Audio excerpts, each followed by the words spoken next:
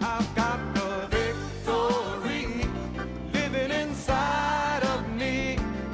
I got the greater one. I can overcome. This ain't no time to turn back. No place to go slack. I gotta keep pressing on till every battle is won.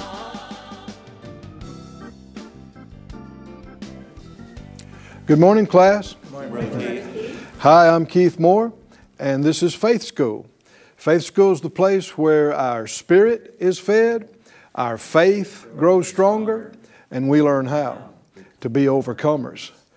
We are born of God, and that which is born of God is not a failure.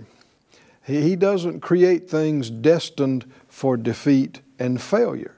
He created us to be like Him, to be more than conquerors, overcomers.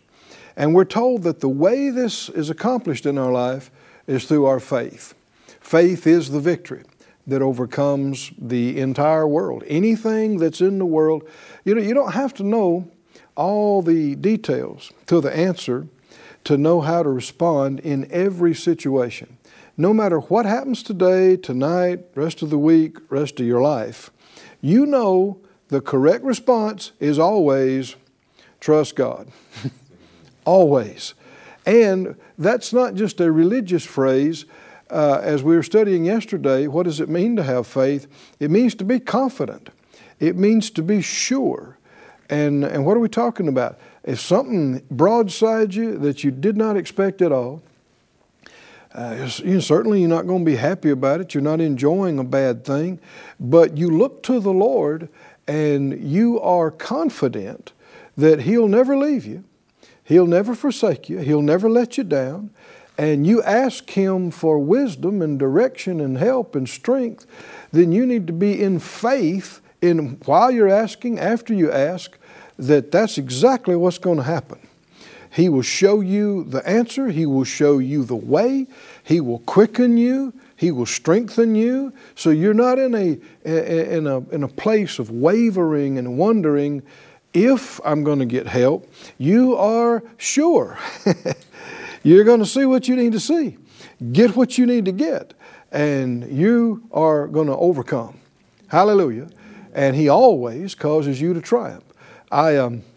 Some years ago, I got this revelation that excited me so much than what I'm talking about right now, because I was looking at other ministers even back in generations ago that had fallen and made a lot of mistakes and even in recent times, and I thought, well, how, a lot of them maybe knew more than I know and had seen greater experiences than I had. How am I going to keep from falling or failing? How am I going to make it? And the Lord ministered to me a number of things about this, but one of the things I saw is that if I wouldn't quit Him and trust in Him, that He cares about me. And if I listen to Him, I'm going to make it. And just me believing that and committing to that is a big part of that. And so I began to say, Keith's my name, I began to say, Keith's going to make it. I'm going to make it. What do you mean? I'm going to run my race. I'm going to finish my course. I'm going to be what I'm supposed to be, accomplish what I'm supposed to accomplish before I get out of here. Why? Because I'm so smart and do everything right? I'm not counting on that. I'm counting on that if I fall, He'll pick me up. If I fall 10 times, He'll pick me up 10 times. If I'm not getting something, He'll tell me again. If I'm still not getting it, He'll crank up the volume. If I'm still not getting it, He'll send 5 people by and shake me and go, hey, Keith, what are you doing? And if I will just listen a little bit and endeavor to follow Him, I'm going to make it. And I've made up my mind I'm going to do that. What is that? That's my faith in Him. My trust in His love for me. My trust in His love and faithfulness to me. Do you feel the same way? Everybody say it out loud. Everybody watching, say, I'm going to make it. I'm going to make it. I'm going all the way. I'm going to overcome every obstacle. I'm going to run my race. I'm going to finish my course by God's grace. by His love, by His faithfulness, I'm going to make it. You hope so? No, I'm sure. Certain, confident. That's what we've been talking about. That's what faith is. Well, let's pray today about the class and go further into this great 11th chapter of Hebrews. Father, all of us agree together as touching this right now, asking You for the anointing, for utterance, for insight, understanding, and help. Cause these words to come off the page to us, Lord, and help us to see the reality and the light and the life of them and how they apply to us. And we purpose to be doers, not just hearers only. In Jesus' name, amen. Amen. Turn with us in the great textbook again to Hebrews 10, verse 38. Now the just shall live by faith. Now that's not just get born again by faith. Live. Live is what you do every day, day in, day out. We should open our eyes in the morning by faith. When we lay our head on the pillow at night, we should do it by faith. Everything we do, we need to do in faith. In fact, Romans 14:23 says, whatever's not of faith is sin. Well, that covers a lot of ground. That encompasses a lot. It gets into what James talks about, to him that knows to do good, does it not, is sin. It's real simple. If you're not confident in it, it's not time to do it. You want to get confident. You want to seek Him in His Word and by prayer. And then when you're confident that I'm doing what He wants me to do, you can do it in faith. And if you don't think He's pleased with it and you decide to go ahead and do it anyway, well, the Bible calls that sin. It's time to repent. But the just shall live by faith. And if any man draw back, my soul will have no pleasure in him. But we're not of them who draw back to perdition, but of them that believe to the saving of the soul. Now faith is the substance of things hoped for, the evidence of things not seen. Today's English version says to have faith is to be sure of the things we hope for and to be certain of the things we cannot see. Sure, certain, confident, trust, faith, all these mean similar things. And then, verse after verse, for the next, down through verse 40, he's giving us living examples of men and women who lived by faith, walked by faith.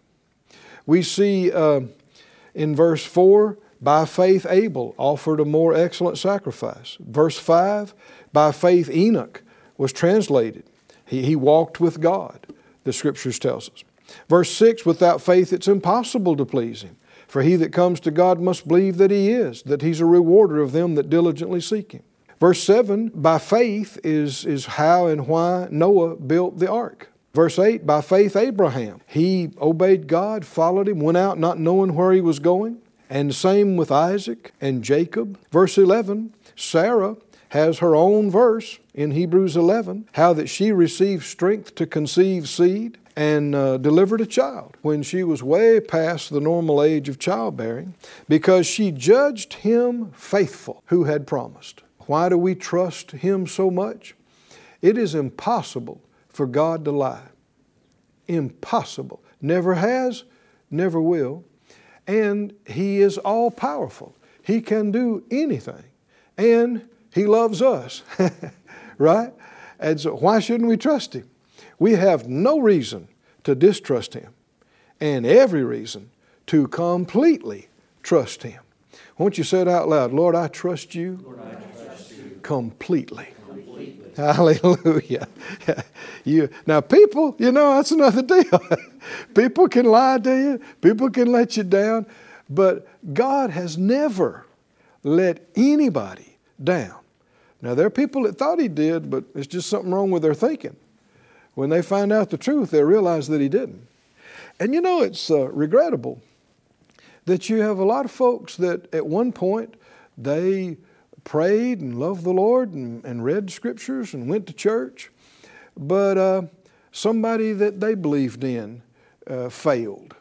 And maybe their pastors failed at whatever. And so they quit going to church. And they quit reading their Bible. And they quit praying. That's just ignorant. I mean, what if somebody that was a real close friend of yours, and I mean, you spent time with them for years, and you are very close, and all at once one day they don't show up, and they quit calling you, and they don't want to talk to you anymore. And they say, I'm sorry, you don't have a place in my life. And you go, what? What did I do? Oh, you didn't do anything, but this other friend messed up. So I'm not having anything to do with it. You go, what? Yeah, my other friend, they really let me down, so I'm not having anything to do with you anymore. What's wrong with that picture? And yet people have done this with God over and over and over. A friend or a parent or a minister let them down, and so they quit God. This is ignorant. God did not let you down. Child of God, He never has, He never will. He cannot lie, and He cannot fail. And so it's foolish and it's wrong thinking for us to get mad at Him or get, angry at Him and pull away. It's just wrong thinking. It's letting the enemy deceive you. So the Spirit of God's talking to somebody. So repent, come to the Lord, and tell Him that you're sorry for treating Him like this when it was them that let you down, not Him. Somebody is waking up, waking up and realizing what they did and what's gone wrong. In fact, let's just pray a prayer. And everybody can join in. Just say it out loud. Father God, forgive me for pulling away from you, for quitting you at any time, because you did not fail me. People have failed me, but not you. You never lied to me. You've never been unfaithful to me. You've never let me down. So I have no reason not to trust you or pull away from you. I do trust you, and I draw near to you, and I purpose to follow you fully in Jesus' name. Thank you, Lord. Thank you, Lord. Thank you, Lord. So come on back in, and come on in all the way. And just know, people, the biggest problem with people, they're like you. They can fail. They don't know everything. They can yield to the flesh. They can mess up big time. And you shouldn't fall off your chair when another person makes a mistake and messes up. And if you get all indignant about it, you're being a hypocrite, because you yourself have messed up. You know you have. Well, I'd never do that. Oh, boy. That's a famous last words right there. The Lord's looking at the heart. And maybe you didn't do that exact same thing physically, but in heart, sin is sin. Disobedience is disobedience. And so you want to show mercy so that you can receive mercy. But you don't quit God because people let you down. Class, are we clear on that? You don't quit God because somebody let you down. So get yourself on back in church and get yourself back into the Bible and pray and draw near. There's a lot of good things going on in the body of Christ. There's a lot of good people. And so sometimes people say, well, I can't go over there. There's too much hypocrisy. I can't go over there. There's too much this. I can't go over there. There's not enough this. Well, what if you found the absolute perfect church? You couldn't join it. You'd mess it up when you did. No. We are all at various stages of development and growth. And we've made mistakes. All of us have. And it's possible we could make other mistakes. But thank God for forgiveness. Thank God for restoration. And thank God we have a God who is not subject to these human frailties like this. He has never failed. He has never lied. And so we don't distrust Him for a moment. We trust Him fully all the way. We saw that Sarah lived and walked by faith and had a miraculous childbirth by faith. We saw that Abraham, it talks about how he offered up Isaac by faith in verse 17, and even believed for him to be raised from the dead. We saw in verse 20 how that by faith Isaac spoke of things to come, and by faith Jacob, when he was dying, he spoke blessing over the sons of Joseph, and how that Joseph spoke concerning the future by faith when he was departing and dying. And so we've covered all this in our previous studies, and that brings us down to verse 23, which is by faith Moses. Now, if you've read the Scriptures, there's a lot in the Scriptures about Moses. It's an amazing, amazing account. And my, did he experience a relationship with God, and a closeness and a fellowship with God. And miracles, oh my, the signs and wonders that God did by His hand.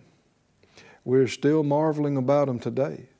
It was one of the most dramatic manifestations of signs and wonders that the earth has ever seen. Ever seen. Egypt was the mightiest nation on earth. It was the most technologically advanced. It was the most powerful. It was just, world dominating.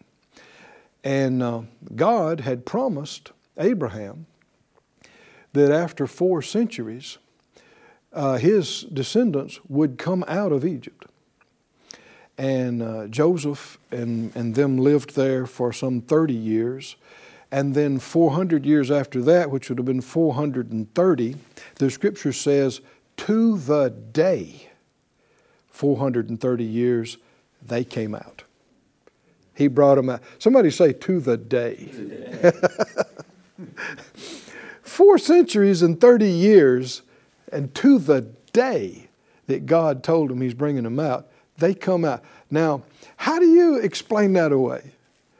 As random, as chance. No. This has to do with the one who knows the end from the beginning. And the Pharaoh, as you can see if you read Exodus, he was the king of Egypt. He was never going to let them go. I mean, some of the things he endured trying to hold on to them, it just didn't even make sense anymore. And yet he kept on trying to. And so it just got to the place where he had no choice. And God demonstrated Himself superior by far over everything they worshiped. If you, I'm not encouraging you to do it, but there's a study there of every one of those miracles. The turning of the river into blood, all the way to the darkness, everything. Every one of those had to do with something they worshiped or they believed, and their gods. I mean, Pharaoh himself purported to be a god, and that he had control over the Nile at certain times. Well, that's one of the first things God did, is show him that, no, you don't. you don't. And the Bible said, after about the 7th or 8th sign and wonder miracle, that people all over Egypt reverenced Moses. They were in awe of Moses, even though Pharaoh is supposed to be the living God. And so, the reason I say all that is because what made Moses so special? How did he do what he did? Of course, obviously he was chosen of God, but this passage tells us by faith. By faith. So it wasn't just that God controlled everything in Moses' mind and life. Moses had to believe God himself. And he had to be convinced of things he couldn't see. And he had to be persuaded of things that he was expecting, just like us. Sometimes we like to, I shouldn't say like to, sometimes people have read some of these and it's like they're not even real, or like we can't relate to them. It's like Moses, oh no, I'm me, and then you got Moses.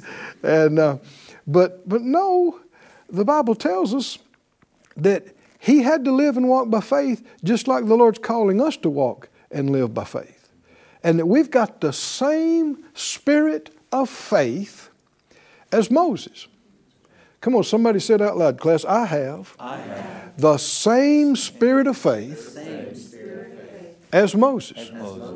And it went on to say, they believed and they spoke. We also believe and we also speak.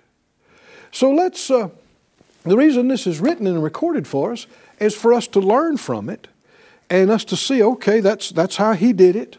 I got the same spirit of faith. That's how I do it. That's how I walk in faith in my life. Verse 23, by faith, Moses, when he was born, was hid 3 months of his parents because they saw he was a proper child. Now that's King James. We don't really quite get that. We'll talk more about that. They were not afraid of the king's commandment.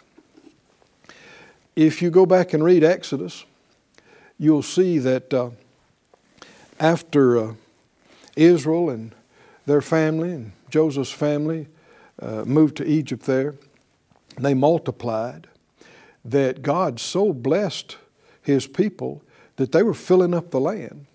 And Pharaoh and the Egyptians were afraid of them. They were outnumbering them, and they were afraid they're taking over the country. And so they enslaved them. And they the Bible said, made their lives bitter with hard bondage. They drove them incessantly. And that's why Pharaoh was absolutely refused to let them go, because their entire economy was built on slave labor. And even some of the great things we see, some of the great monuments and stuff in Egypt, we're told in the scriptures that entire treasure cities were built by these Israelite slaves. You got to remember, this happened for 400 years. 400 years this is ongoing. And so they become the most powerful, greatest, most spectacular kingdom and empire on the planet, and it's on the backs of the Israeli slaves. And so, but here's an amazing thing. If you read Exodus, it says, the more they oppressed them, the more they multiplied.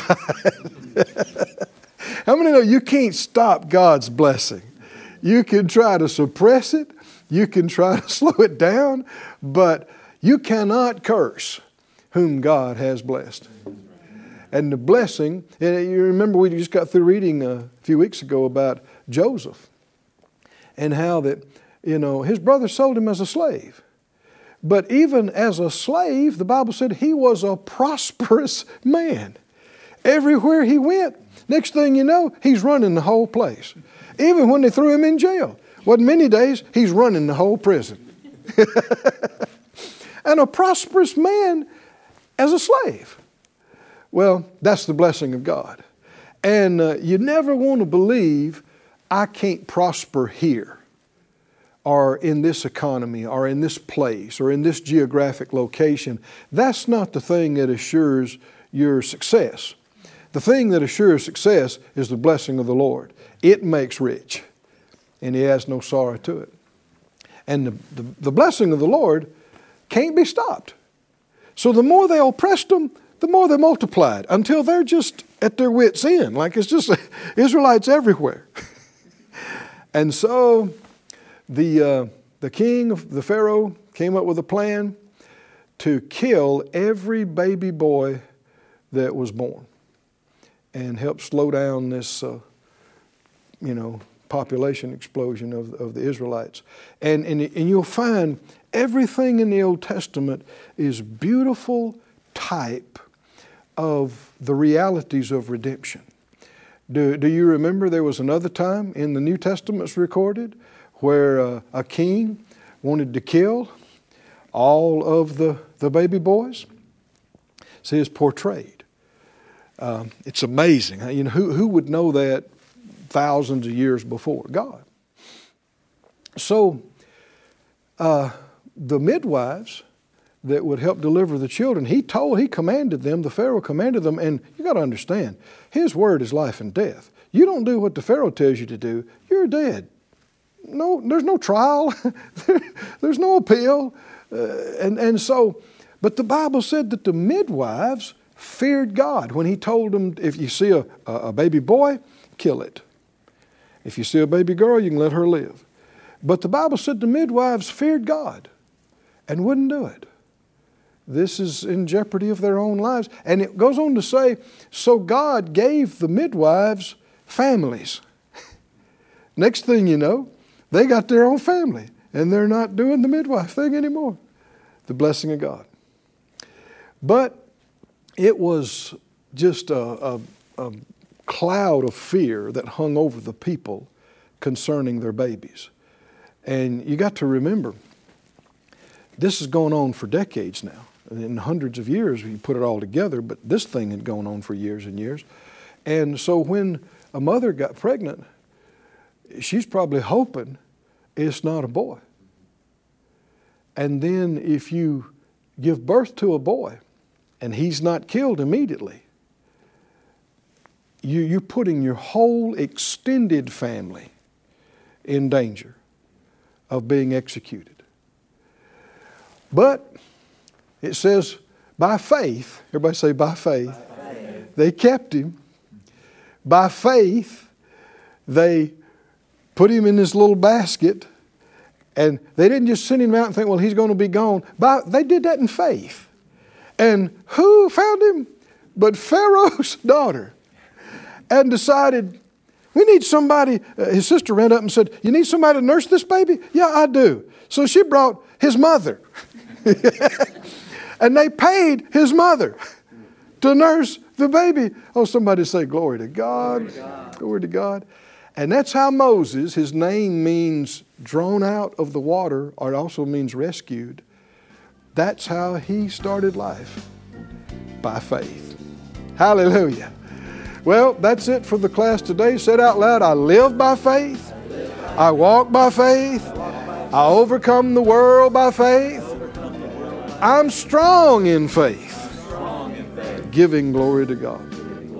We'll see you next time in Faith School. I've got the victory living inside of me. Thank you for joining us at Faith School.